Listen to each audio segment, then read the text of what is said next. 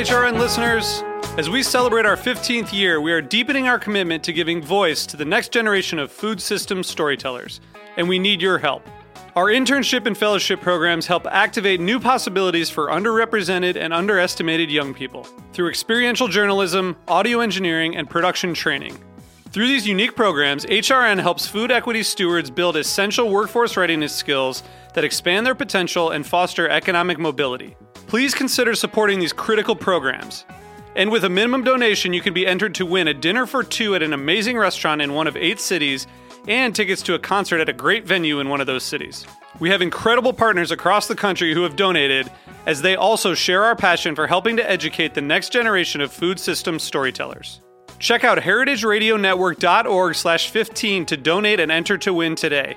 That's heritageradionetwork.org/15 to donate and enter to win today. And make sure you donate before March 31st. Thank you. Today's show is brought to you by Hearst Ranch Grass-Fed Beef, available on the internet at HearstRanch.com. Broadcasting live from Bushwick, Brooklyn, you're listening to HeritageRadioNetwork.org.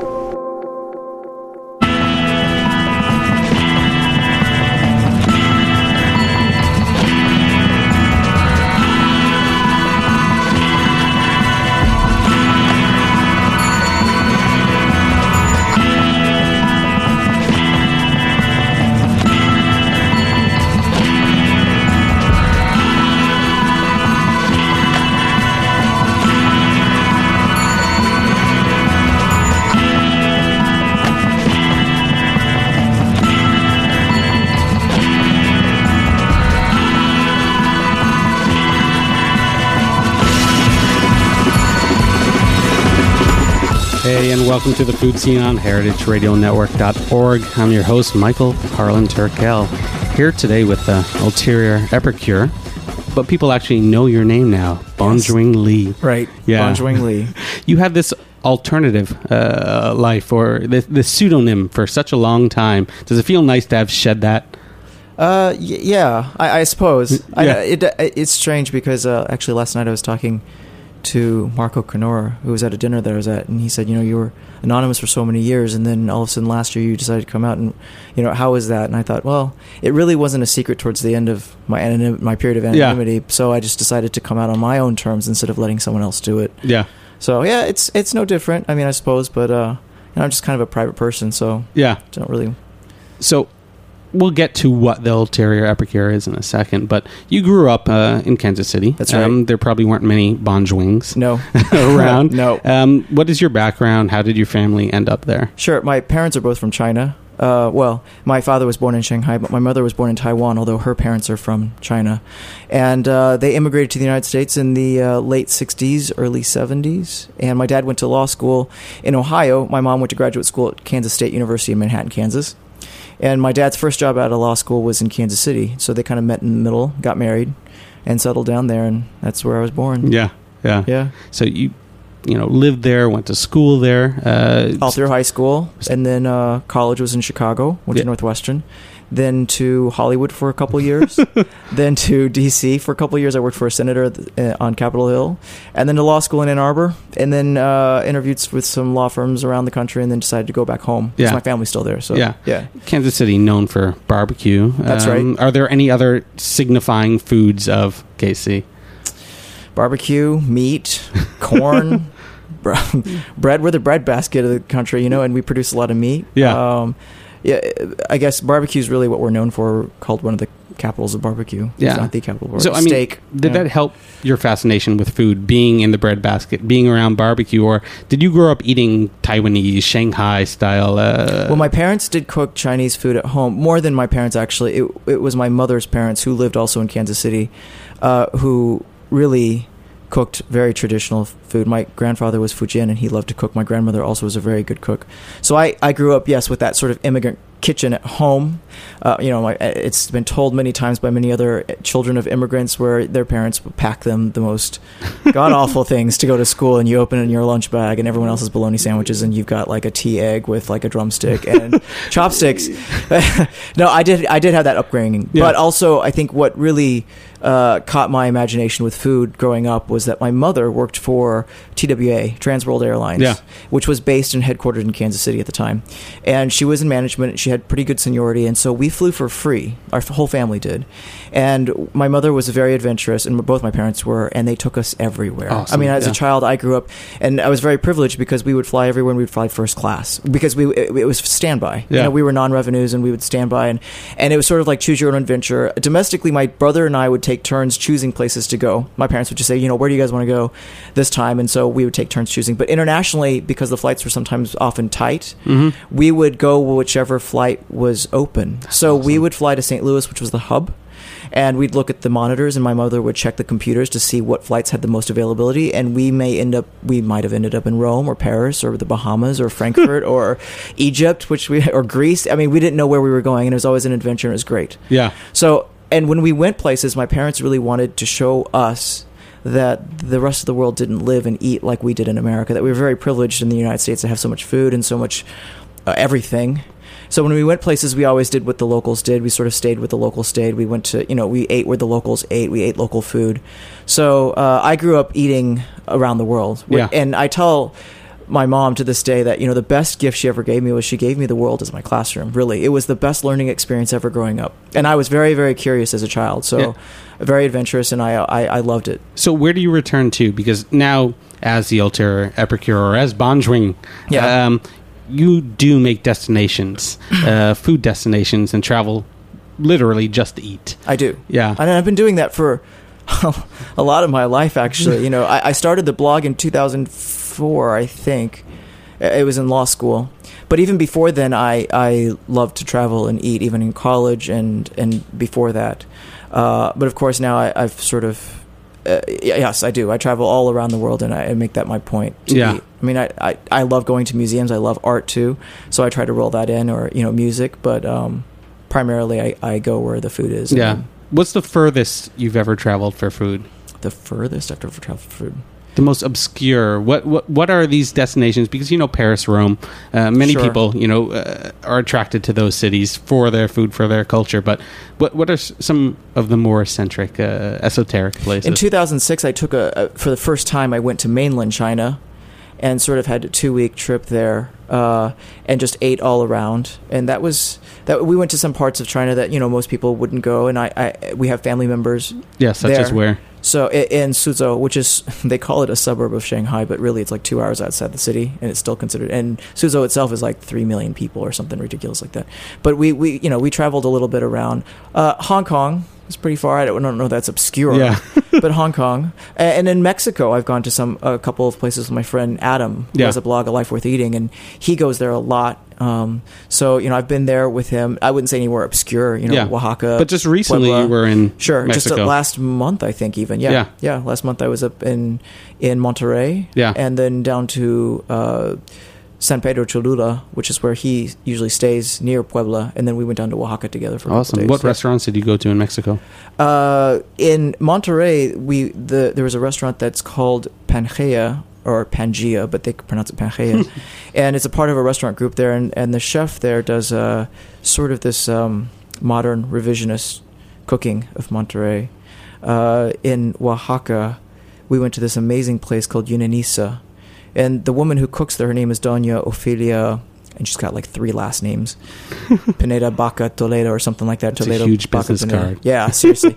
But she's a what they call a culinary anthropologist. In fact, I think Rick Bayless has invited her to Chicago a couple times to sort of talk to his staff about traditional food. But she is encyclopedic in her knowledge of the food of the Istmo region, which is the narrowest strip of Mexico down in the south of Oaxaca, and she's from there. And she makes the most amazing mole. I mean, she really does. And I actually brought some back to the United States, and I've been eating it since. But she does amazing food. There's another woman down in Oaxaca as well who runs a sort of, it's a restaurant, I guess they call it, but it's more like a supper club because it's in her home. And you kind of have to know about it and ask, call ahead to make a reservation. She'll cook out of her kitchen, and you sit in her dining room and she feeds you. And her food, and her restaurant's called La Teca. And she is also from the Istmo region where Doña Ofelia is from. So those were 2 of the most amazing places I ate, I think. Yeah. And just really good food. Yeah. obviously, listening to you talk about these places, it's not just, oh, that was the best burger I ever had. You care as much as that other person, being an anthropologist of food. You wrote a book with Megan and Colby Gerolitz, of Blue Stem in Kansas City. You like that. I mean, you like photographing, you like documenting. What was that book experience like, and how much more do you want to do with photography and writing and food? The book, working with Colby and Megan, was great because they had been friends of mine for years, and I had been actually nagging Colby to do a cookbook. I was like, Kansas City really needs a chef who does a cookbook. And I didn't actually intend for him to think that I wanted to write it. I just thought that he should do it. And after about 3 years of nagging, I decided to just stop because he was too busy. I figured, he's just too busy. And 6 months later, out of the blue, he calls me up, and a local publisher, Andrews McNeil in Kansas City, had approached him about doing a book. And so he asked me if I would do the writing, and I said, sure. And then later on, I became the photographer of the book as well. But it was a great collaborative experience, and it was great, especially because we were just friends. Yeah. And working with friends, I know sometimes can be dangerous, but we're so laid back. Yeah. And we just had fun with it. And just to tell the story of Blue Stem, I do like documenting things. Yeah. And more than anything, I like storytelling. Mm-hmm. In college, I was a film major, but really I was a screenwriting major. I was focusing on screenwriting. And I love telling stories. And I love the story of food, and I love the history of food. And that's really what fascinates me most about food. Yeah, I mean, even just reading your website, Ulterior, Epicure, I've always been fascinated, obviously, with the photos, being a visual person, but there was so much more behind the dish that you actually deconstructed not just the technique, but, the influences, the ideas, and having that knowledge of worldly food. You had some kind of comparative dialogue that I think a lot of food bloggers didn't. Well, thank you. That's very nice to hear, because I know that probably most people know of my blog because of food photos. And I mean, sure, it's quick, it's accessible. People can get in and out, and they can look at the food photos and move on. I know that's what most people are really interested in. But I spend I spend more time writing than I do editing photos or anything else. Yeah. The photos, really, when I started the blog, was just sort of like a visual aid to help me remember what I ate. Yeah. And I'd never intended that to be focused, but, as time went on, of course, I understand people want to see what the food looks like. That's really, the visual part is really what attracts people first. But yeah, thank you very much, because I do spend a lot of time writing. I wonder if anyone ever actually reads what's between the photos. And it shows, too, from your lawyerly background, how you write and how you plot things out. It's not just, these tangential. It's really well thought out and really well scripted, also from your screenwriting background. Thank you. But going down to Mexico, is there the intention of doing something while you're down there, or do you just go down there, eat, photograph, learn, or are you attempting to do something more with these right now? No, I never have an agenda when I go. I mean, maybe that's maybe not accurate. I never have an agenda when I go anywhere to eat, other than just. Sometimes I will go to a city because there's a restaurant there I really want to visit, so I will go and make a trip out of it. But for the most part, I'd say I go places to eat, places that interest me, or places that fascinate me, or food that fascinates me. And really, my desire to go down to Mexico was twofold: to see my friend Adam, but also I really wanted to learn about the culture of Mexico. Actually, before last October, I had never been to Mexico. I've been to over 30 countries around the world, and I'd never been to Mexico. And so I decided I needed to go visit the neighbor to the south. So I went down to Mexico, and I fell in love with it. Absolutely fell in love with it. And I realized there was so much to learn there. Yeah. And I go down there just because I love it. Yeah. And I would say that's probably true of like 90% of my travels, and for food is I just do it for the love of the game. There's no ulterior motive, so to speak, for the Ulterior Epicure. There's just, I just love to eat. Yeah. So what's next? I mean, do you have trips coming up? Yes. This is going to be a busy month for me. I go from New York next week. I leave with the Bocuse d'Or team, Gavin Kaysen and Gabrielle Crather, and we're going down to the Greenbrier in White Sulphur Springs, West Virginia, where next year's competitor for the United States, Richard Rosendale, is the executive chef of that resort. And so we're going to be there for a few days, he's going to be training with his coaches, Gavin and Gabrielle Crather and Chef Eckets, and I'm just going to be there as the official photographer, sort of just to kind of document the process. Awesome. And then from there, I go to Tahoe, and that's just a personal thing, a wedding for a friend. And then I'll be in San Francisco for a few days to eat. Yeah. Then I go home for 8 hours, exchange my suitcase, and I go up to Lake Champlain for a week. I'm going to be up there with Chef Gerard Kraft of Niche in St. Louis. And then we're going to go up to Montreal for a day or two and eat. Cool. And from Lake Champlain, I will be going to possibly Mexico again.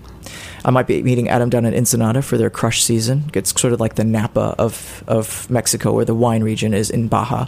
And if not that, at least I'll be probably going to Tijuana. And then I'm going to a dinner in San Diego at George's at the Cove. Trey Fauché of that restaurant is hosting Christopher Costo for a charity dinner that I sort of kind of helped a friend put together.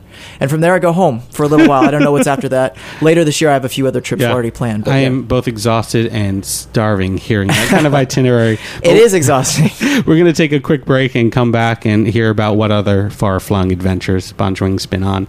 You've been listening to The Food Scene on heritageradionetwork.org. We'll be right back.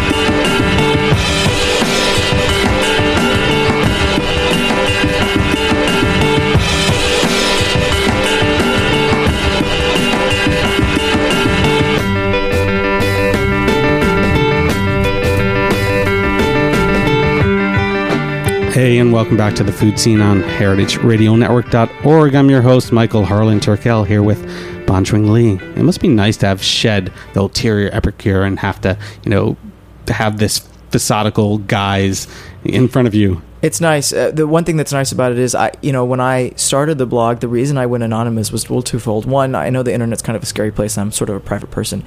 And really, the blog wasn't about me. It was about the food, so it didn't really matter, I didn't think, who was writing the blog. So it didn't really matter. The other main reason I was anonymous was because I was still in law school and I still hadn't found a job. Yeah.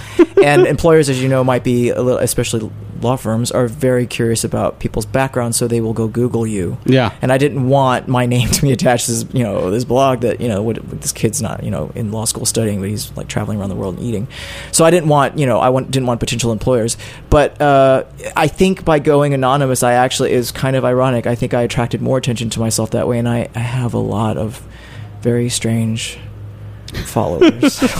So it's nice, and really when I came out, I decided to do it on my own terms, because there's a creepy blog out there that was dedicated to outing me. Oh yeah? Yeah, it's called, and you can look it up, it's called Who is the Ulterior Epicure?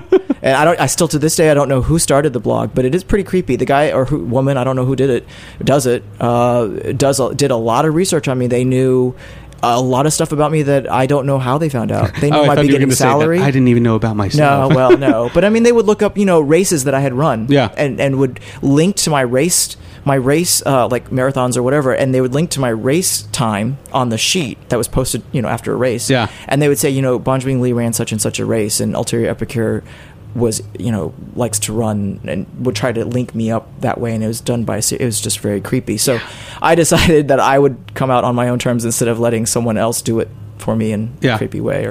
So, and also by coming out on own terms, you were able to have, I think, a little more fun with it too, because you have some good friends like Gavin Kaysen, Megan Colby, that you want to dine out with and experience, and not feel kind of with this wall up the whole time. Yeah, it is tough. There was one time I was out to dinner or lunch with Gavin, and the server comes to our table, and the first thing he said, I'm with Gavin Kaysen. I'm in New York City, and I would think most people know, especially in the restaurant industry, would know, and definitely at this restaurant, they would have known who he was. I'm sure they did know who he was. But the first thing out of the server's mouth was not like, hello, chef, or, welcome to our restaurant, chef. And I was a nobody, and the first thing out of his mouth is, you're that blogger from Kansas City. And that just sort of was just kind of a moment where I was like, what, why? Yeah. Why the fuck? I really don't eat out because I want attention. I eat out because I love eating out, But I do have I have found a lot of friends in the restaurant, and I think it's hard not to. Yeah. I understand that now, It's a very endearing industry. It is. And I think it's just the love of food. We all have that in common, and, Yeah. While you're in New York, where are you eating? On this trip, I am going to be at Atera. I did a dinner last night at Aldea with Ideas in Food. Alex Talbot came and cooked a special dinner. So Atera, Jean-Georges, Del Posto, The Modern, Per Se, Il Buco Alimentari, Hearth. Never been to Hearth. Oh, yeah? And last night I happened to sit down next to Marco Canora. I'd never met him before. Such a nice guy. I love the chef's table at Hearth. It's such a nice guy. And I asked him, I said, if I have one dinner open left in New York, which I did, where should I go? And he said, Hearth. Not to be biased. And I said, all right, fair enough. So I also was in Queens earlier this week. I was at a Korean restaurant in Flushing, which did the Queen's Kickshaw.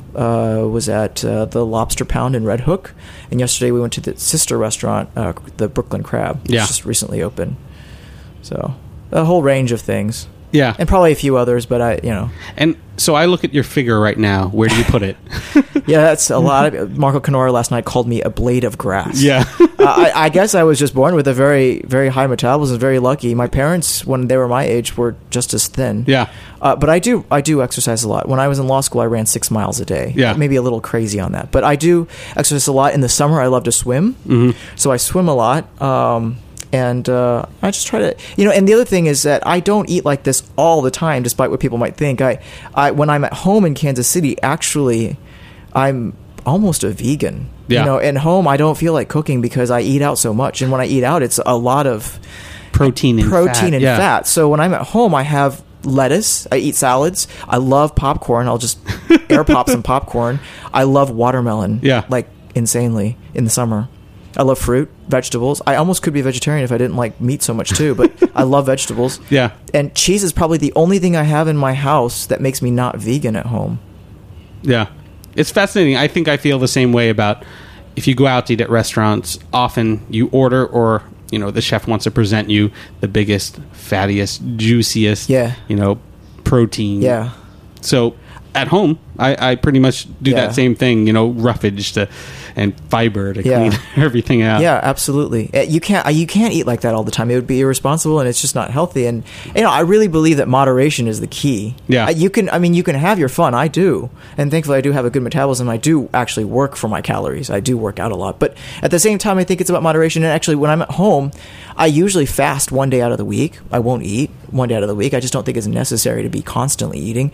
And the other thing is, I have a tremendous, I don't know what it is. My mom calls me the camel because I can binge eat for a long time and then I can go a long time without food. I don't know what it is, but it's just, I eat when I'm hungry. Yeah. And sometimes, obviously when I'm on these trips, I eat when I'm not hungry because, no, but I do have a very fast metabolism. Yeah. So Casey, when you're home and you're not vegan, vegetarian at the house, where do you eat out? Because like you were telling me, people should come to KC. People should come to Kansas City. We have, obviously, barbecue is what we're known for. But at the same time, I think we have I would call it a burgeoning restaurant scene there. It's kind of an exciting time for Kansas City, especially for those people who grew up and lived in Kansas City. Because when I grew up in Kansas City, there was maybe one or two restaurants that would be considered fine dining or sort of pushing the envelope. The American restaurant has always been sort of the standard bearer in our city since 1974 or 3 when it opened. It's 30-some years, almost 40 years old. And they produced a lot of great chefs, James Beard Award-winning chefs. Bradley Ogden there cooked, for example, early in his day. Yeah, a lot of people don't know that. But we also have now, and then a lot of chain restaurants when I grew up. I mean, it was just like a sea of Olive Gardens and Red Lobsters. That's where I grew up. And now we actually have independently run restaurants that are actually doing very well. People now in Kansas City are aware of that and are supporting that kind of a restaurant scene.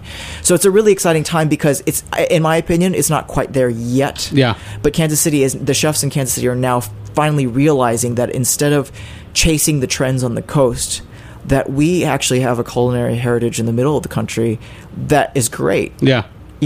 That's great. And it's really funny because a few years ago, I remember in New York, there was this rage about fried chicken and pie. Yeah. Yeah.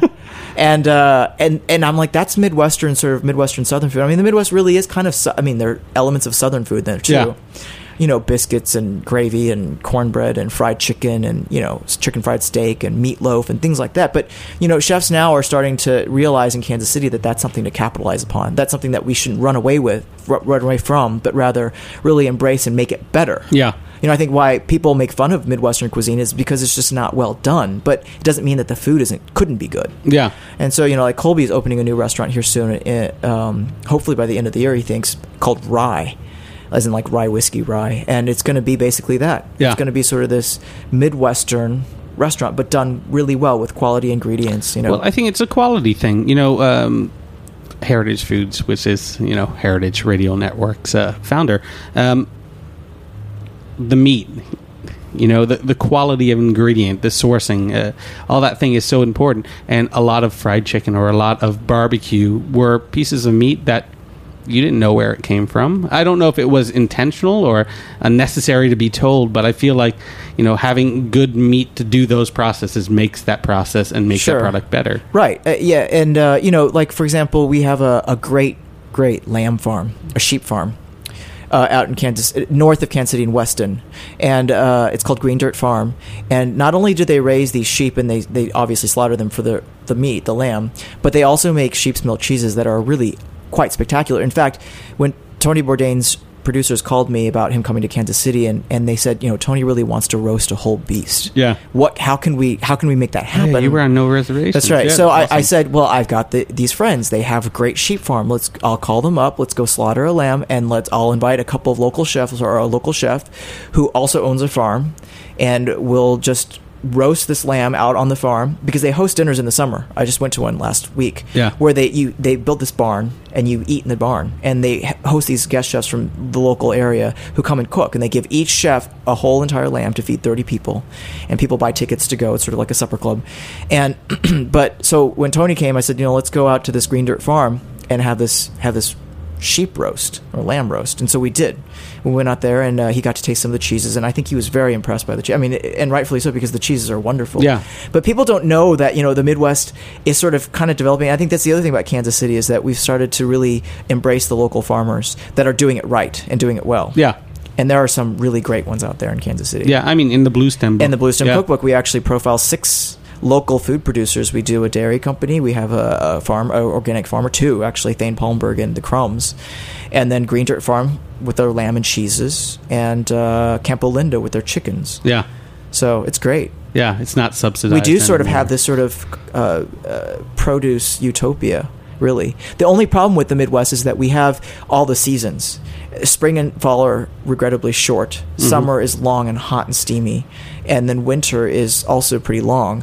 And so the winter is pretty harsh. So in the wintertime, I think it's pretty hard to be seasonal. Yeah. Unless you want to be eating root vegetables. That's why you get out of town. That's right. I do. Thankfully, I get to kind of... So, quickly, where would you tell people to go for just a spectacular meal anywhere in the world? What are your top few just off-the-cuff places to go? Yeah, right now, I can probably name 3 restaurants that really excite me, that I really want to return to. One is Quique da Costa on the coast of Spain. Yeah, it's on the he's opening up in New York, right? Oh, I didn't hear that. Is he? That'd be interesting. Yeah. But his restaurant is called Quique da Costa, and it's in Denia, Spain. Yeah. Oh no, Donnie's opening up here. Sorry. Okay, I didn't hear. Yeah, I didn't. Quique da Costa. Yeah. And I had 3 spectacular meals there, back to back last year. There, love to go back.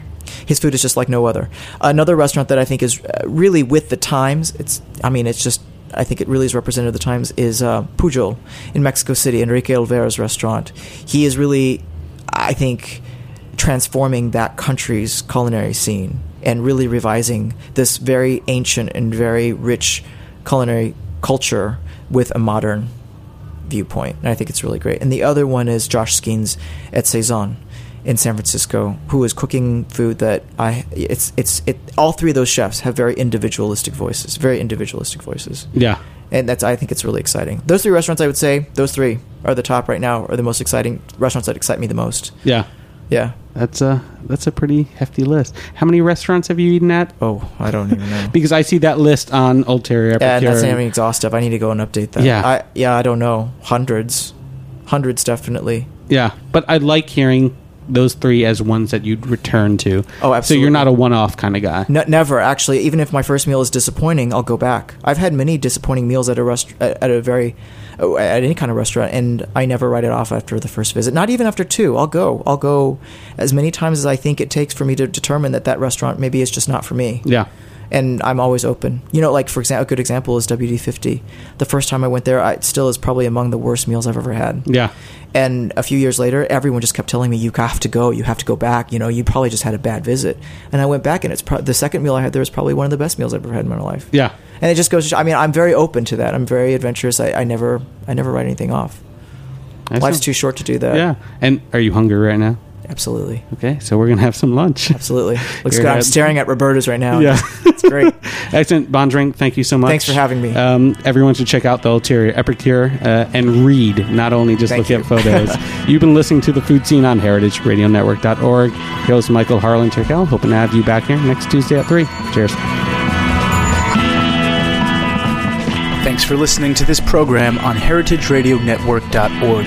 You can find all of our programs archived on our website or by searching iTunes for Heritage Radio Network. You can find us on Facebook or follow us on Twitter at @heritage_radio. You can email us at info@heritageradionetwork.org. Heritage Radio Network is a non-profit organization. To donate and become a member, visit our website. Thanks for listening.